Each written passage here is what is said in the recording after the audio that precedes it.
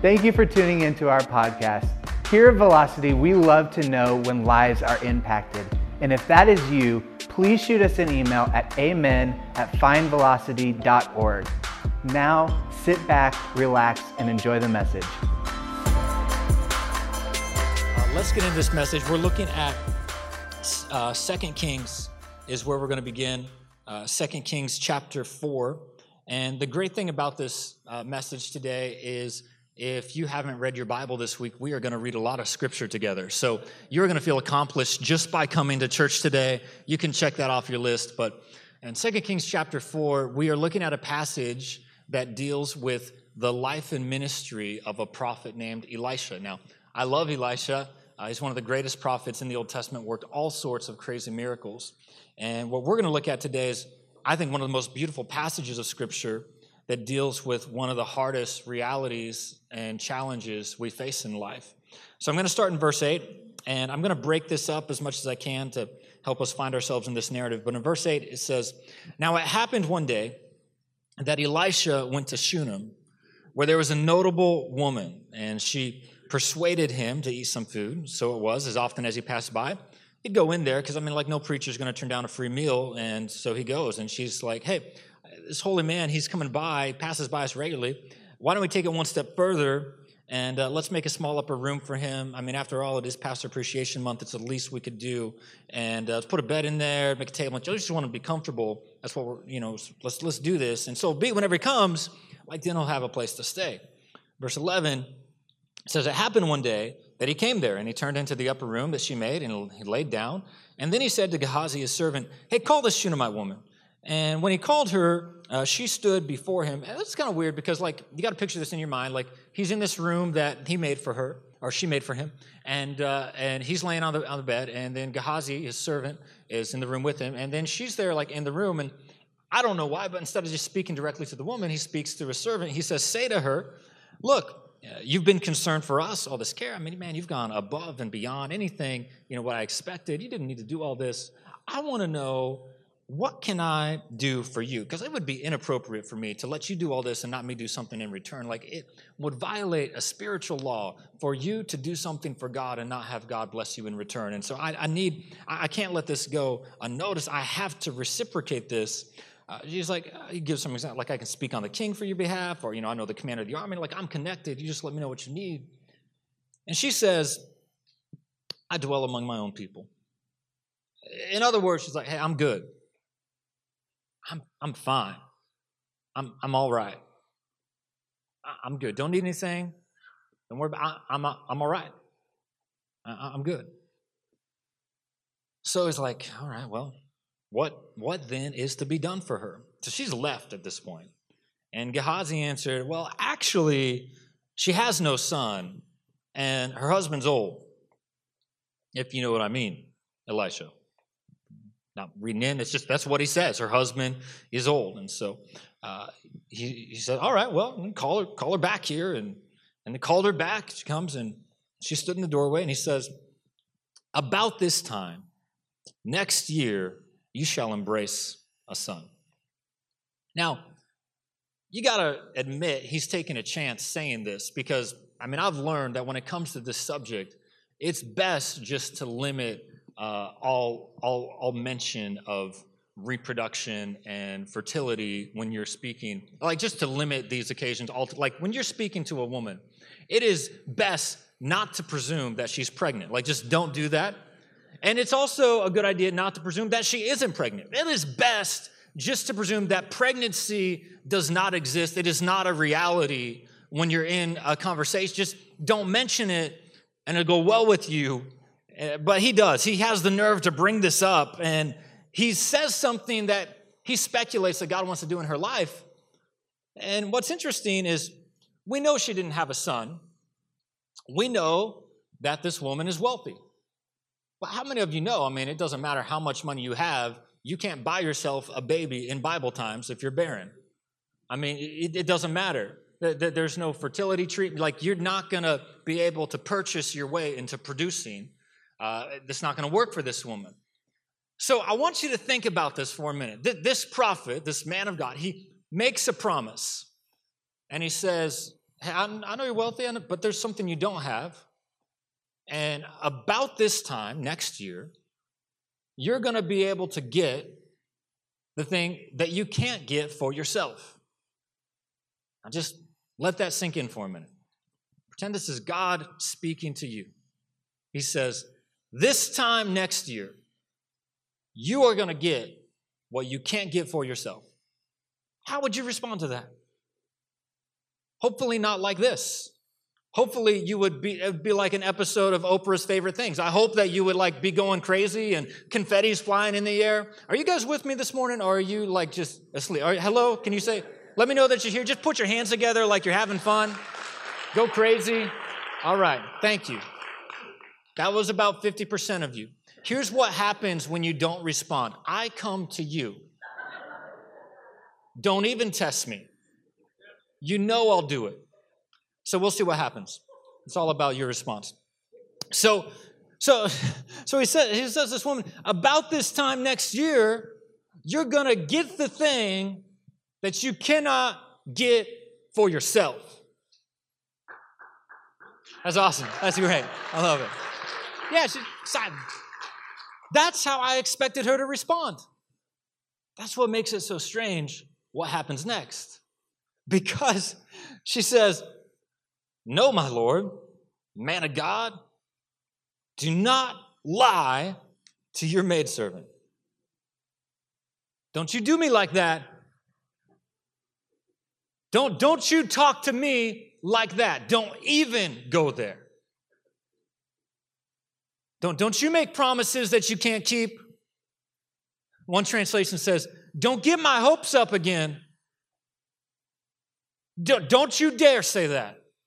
Don't talk to me like, don't even mention it. Don't want to hear it. That is a crazy way to respond to a promise. Wouldn't you agree? I mean, he's wanted to do something nice for her. What a strange way to respond to a blessing. Don't you say that to me. Don't even. You don't want to know. Just don't. Zip. Strange way to respond, but yet in this strange response, I believe God has a message for us today, has a message for you. And here's the message, if you're taking notes. And every good Christian takes notes. So do with that what you will. Some are like, should I be taking notes right now? I'll give an altar call at the end of the message, so just ready for whatever. But here's God's message for you. Get your hopes up. Get your hopes up. I need you to find 3 people, shake them like you are waking them up out of bed, and say, get your hopes up. Will you do that for me? Get your hopes up. Get your hopes up. Get your hopes up.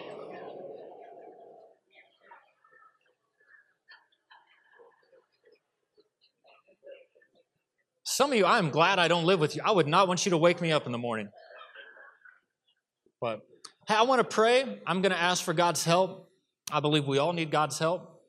And just I don't always do this, but today, just as an attitude of receiving what God has for us, if you would everybody, just hold out your hands like you're about to receive what God has for you. I'm going to pray. God, you see each person here. You know their heart. You know what they need to hear.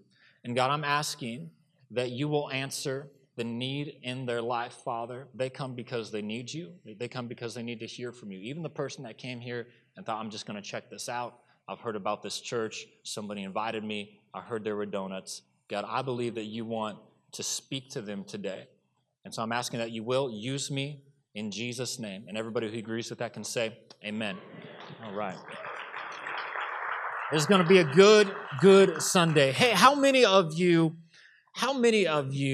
have ever tried to help somebody who didn't want your help? Have you ever had that happen? I see some of you pointing fingers right now. Do not do that. That is not nice. Knock it off. But I bring that up because it was Radiant Week at my house last week. That's not an official type Radiant. Yeah, how many girls were at Radiant? That was fun. Yeah, that's great. That's great.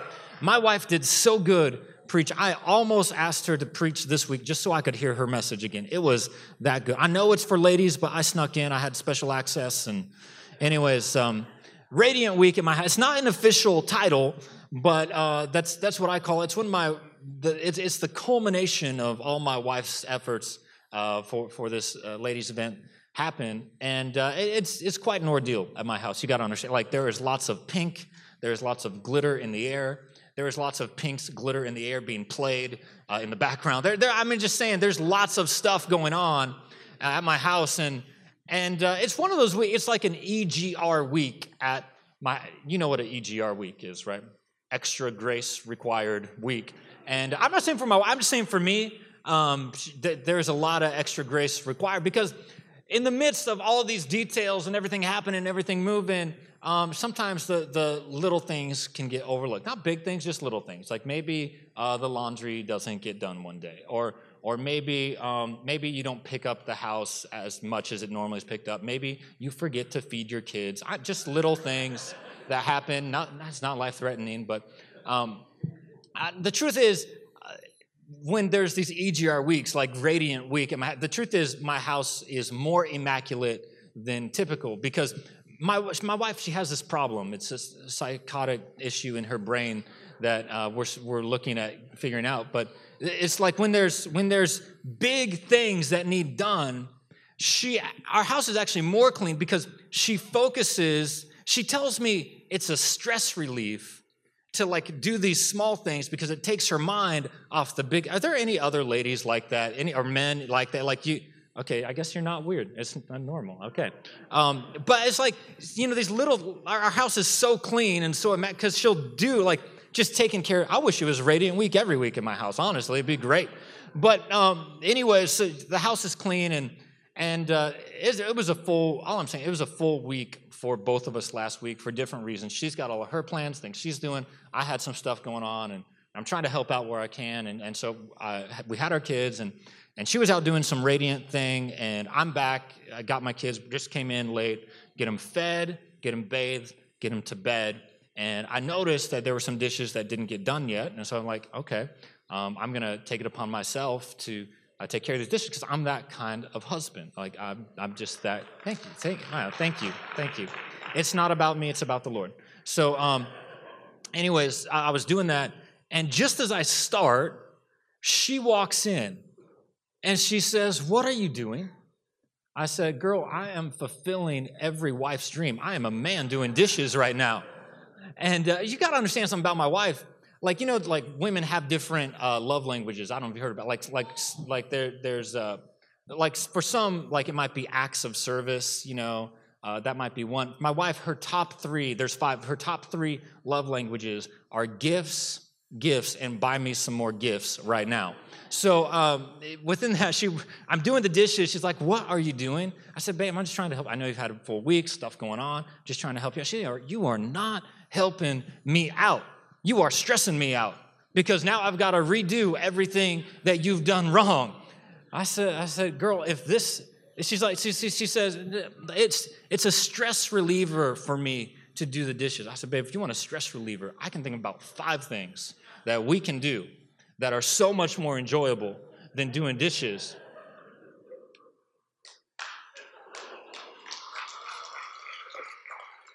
I mean, like, take a walk. What are you guys talking about?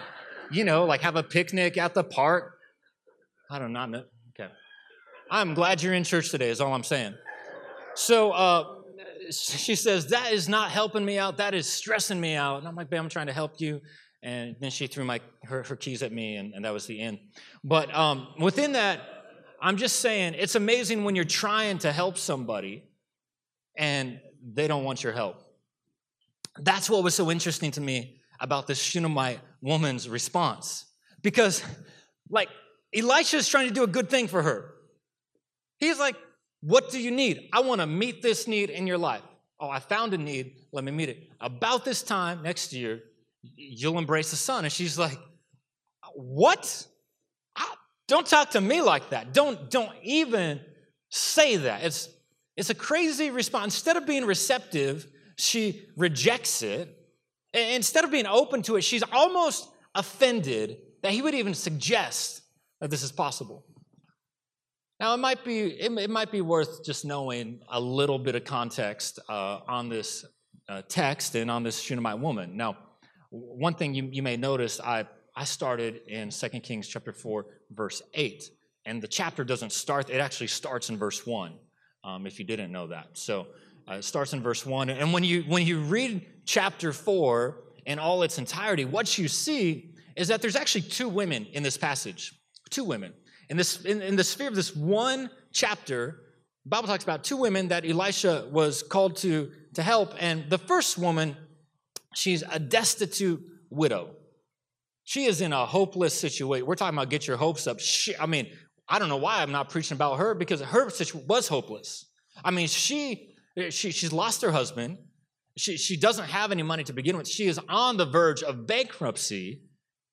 And she needs a miracle. And everybody knows it. I mean, it's obvious why God would send Elisha to her, because everybody knows it's only the poor people who knew Jesus. I mean, I've never seen a missionary go to a wealthy neighborhood. Have you? But see, in our American culture, we've been fed this false narrative that somehow economic success means that you don't need to be evangelized. Now, I'm messing with you a little bit, but the truth is, this is why you don't share the gospel with your friends.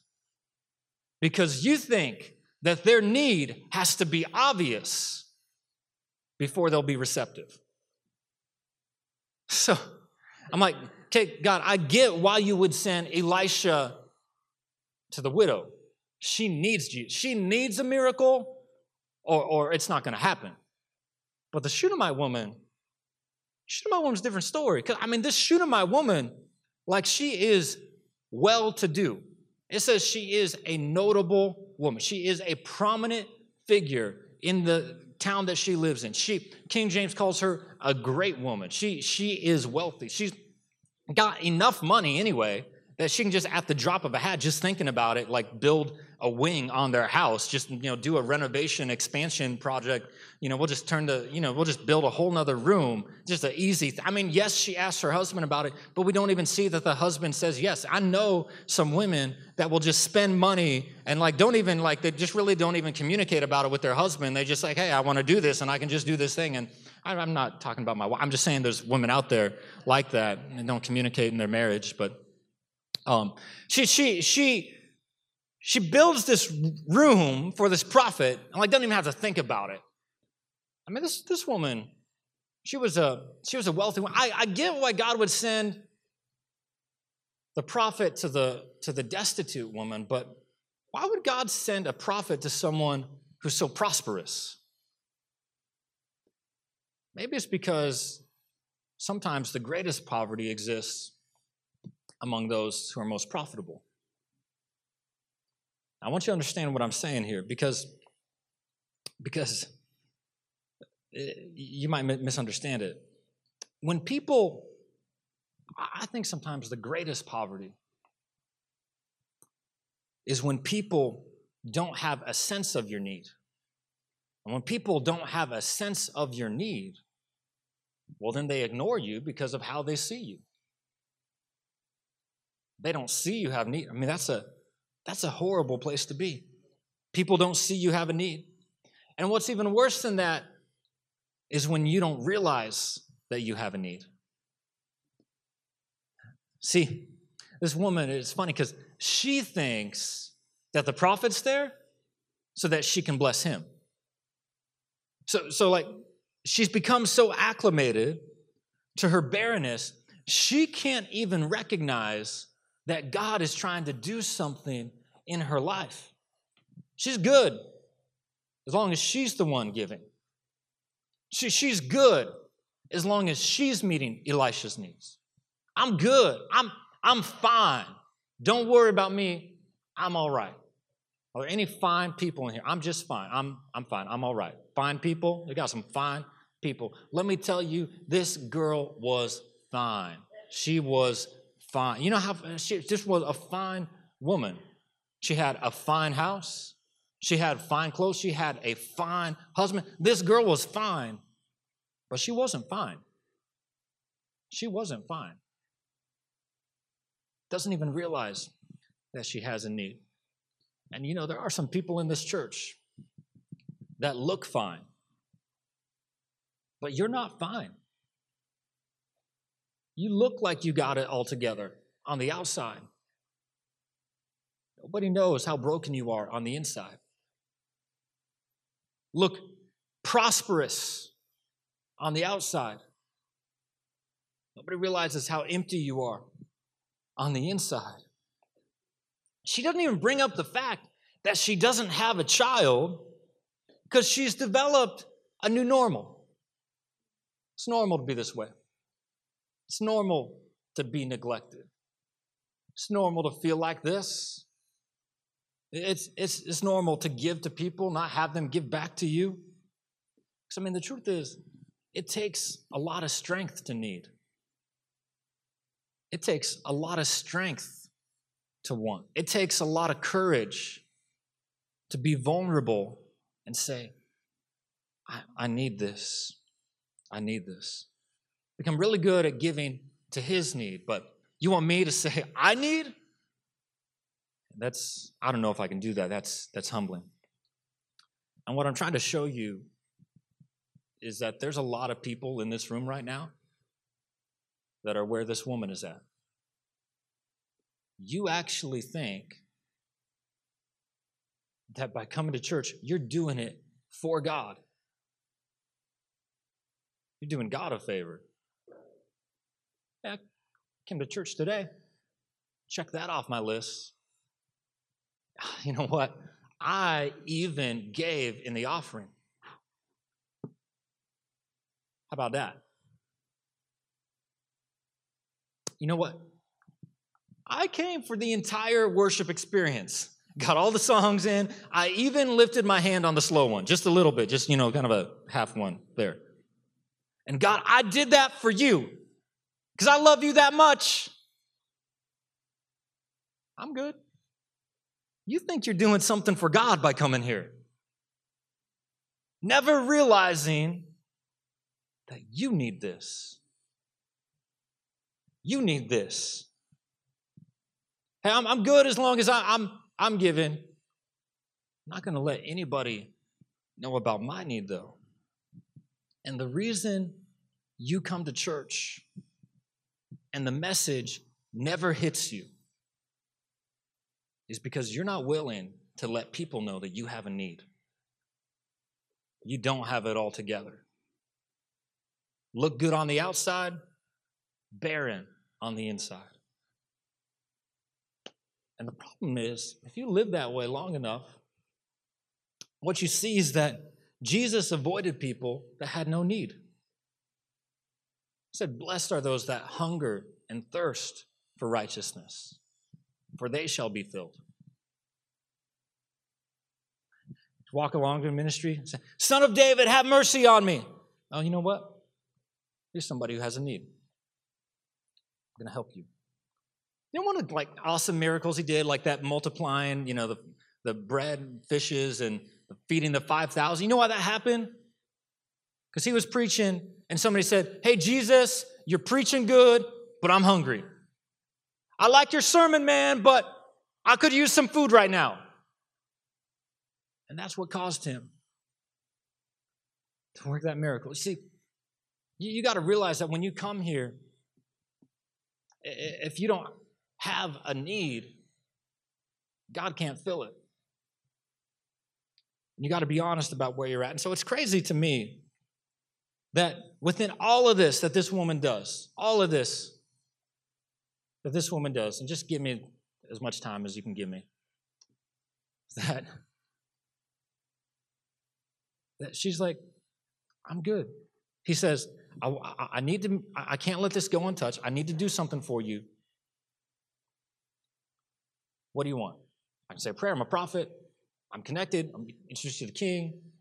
I realize, you don't have a lot of security around here. I'll introduce you to the commander of the army.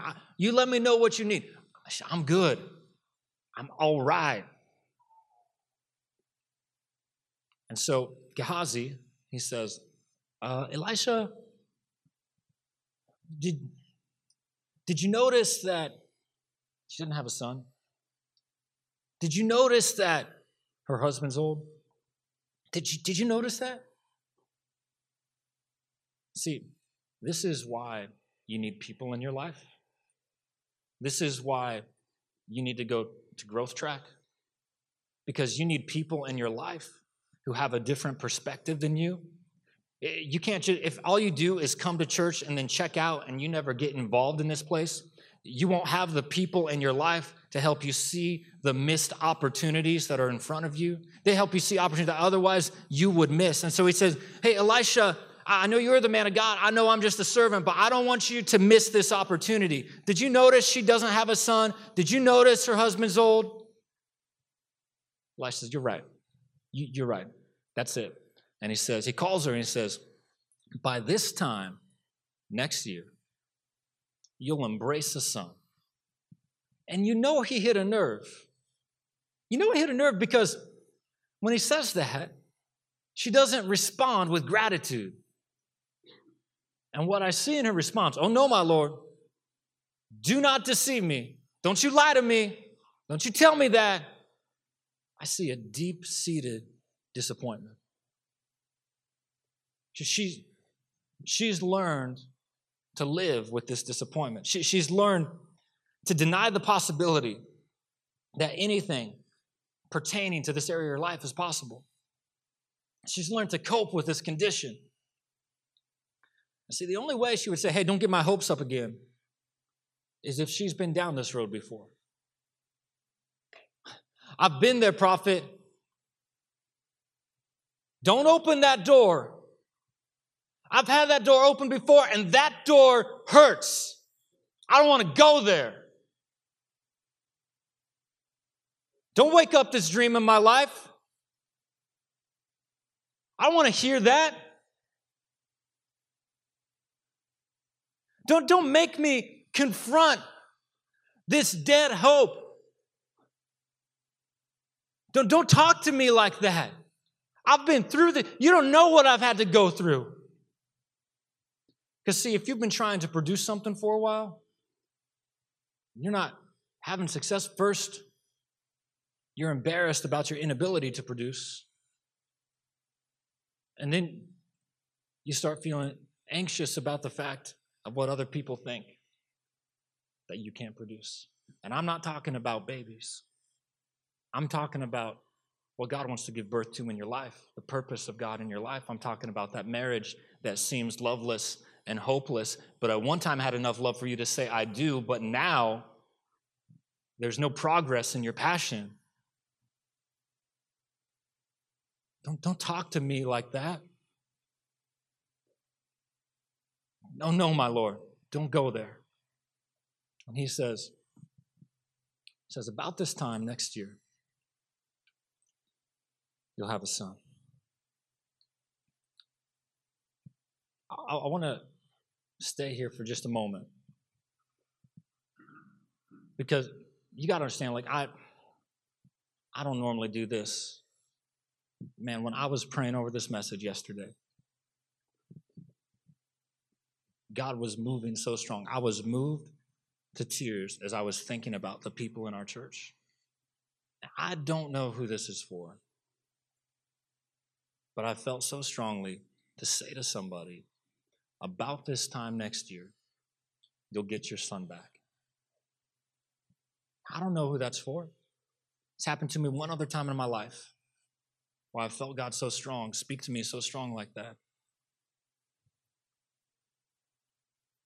And God wants to say to you, get your hopes up.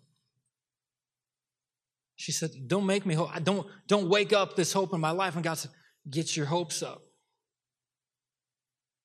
Now, I need to talk about hope for just a minute, because when we talk about hope, we think about, well, it should be nice, like I'm wishing, like I don't expect it to happen. I hope so. But that's not Bible hope. Bible hope is a confident expectation. It's a confident expectation. Hebrews says faith is the substance of things hoped for, the evidence of things not seen. In other words, faith, your belief and your corresponding action is the substance of those things that you confidently expect. God says, get your hopes up today. And she doesn't want to go there because she's hoped before and it didn't work out. But look at what it says. About this time next year, you shall embrace a son. She said, no, my Lord, no man of God, do not lie to me. And in verse 17, it says, the woman conceived and bore a son when the appointed time had come, of which Elisha had told her. And the child grew. Now it happened one day that he went out to his father, to the reapers. And he said to his father, my head, my head. And his dad did what every good dad does. He says, go see your mom. I'm not going to deal with you. When they'd taken him to his mother, they brought him to his mother, and he sat on her knees till noon and died. You have got to be kidding me. Why would you do this? This doesn't even make sense. After all I had to go through to hope again, after all I had to go to believe again, you're telling me to get my hopes up? After all of that, that promise is going to die in my lap, die in my arms, die when the sun is the highest and I'm having my darkest moment?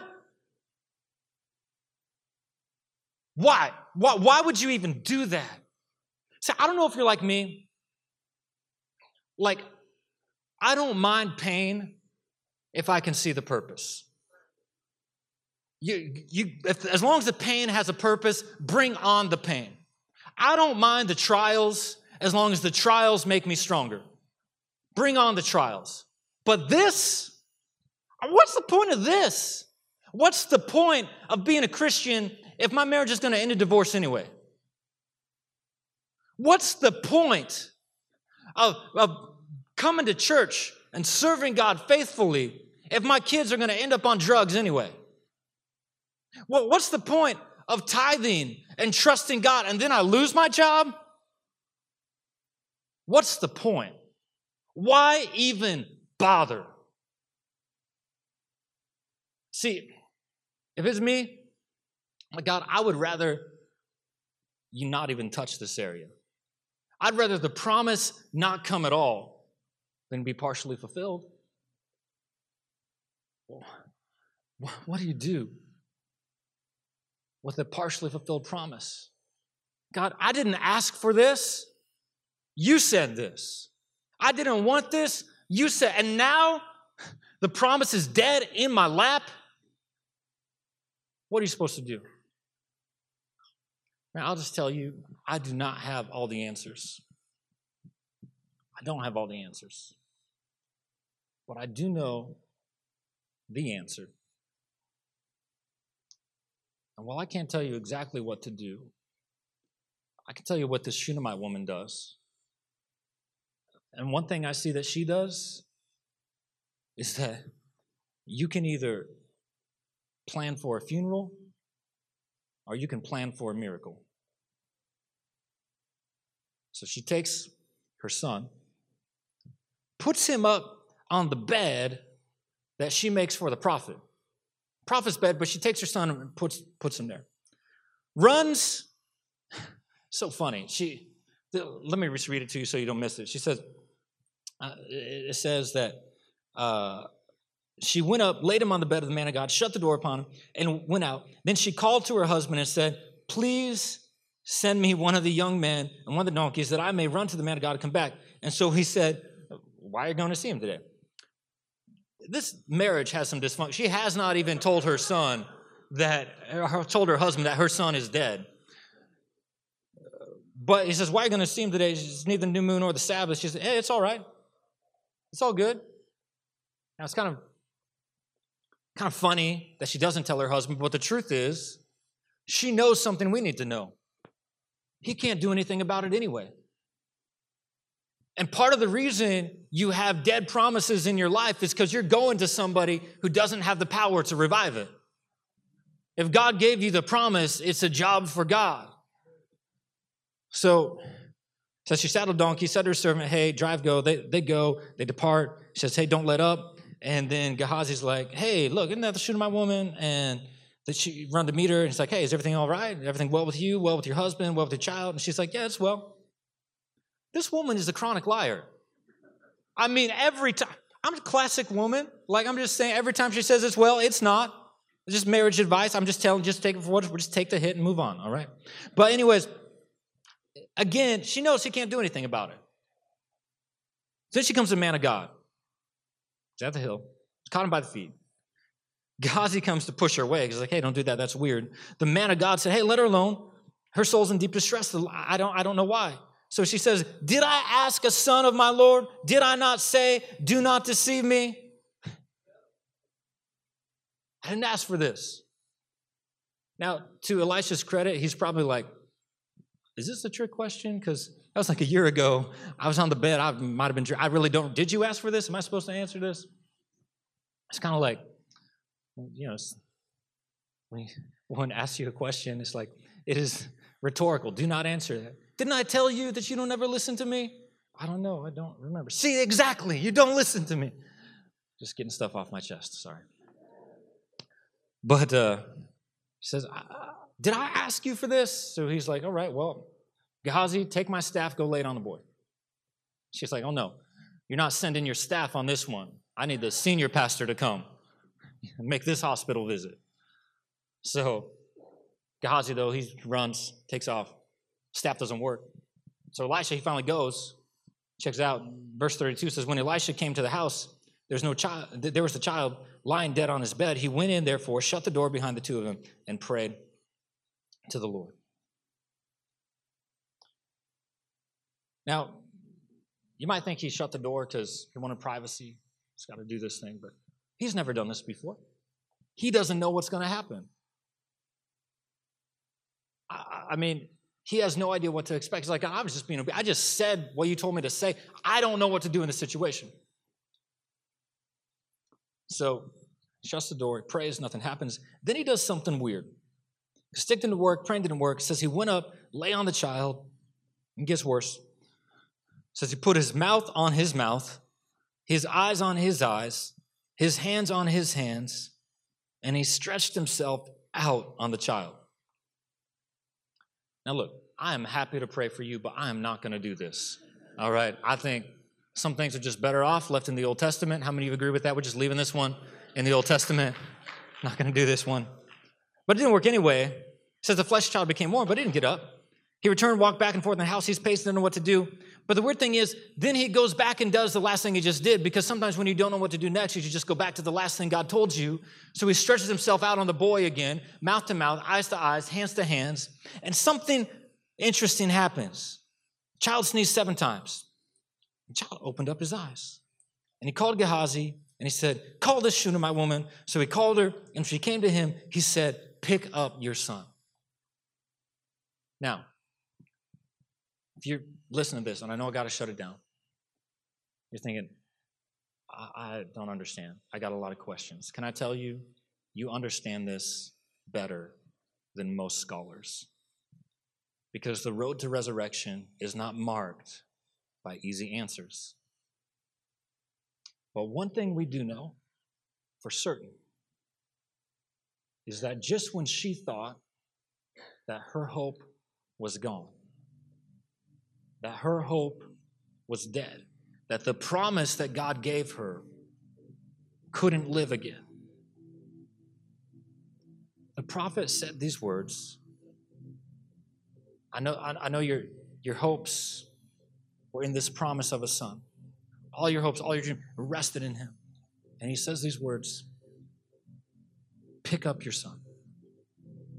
In other words, get your hopes up. Get your hopes up. Get your hopes up. I need to tell some people today, get your hopes up. I know it looks like it's dead, but God would say to you, get your hopes up. It looks like that thing is lost, but God is telling you, get your hopes up. And I had so much I want to say about it because there's so much I don't understand. Like, why would this woman who has a need, doesn't even see her need, has a miracle baby, this boy, her begotten son, her only begotten son, dies and then is resurrected. So God, I don't see this. And then I heard myself say it out loud, like I did to you. And you know what it showed me?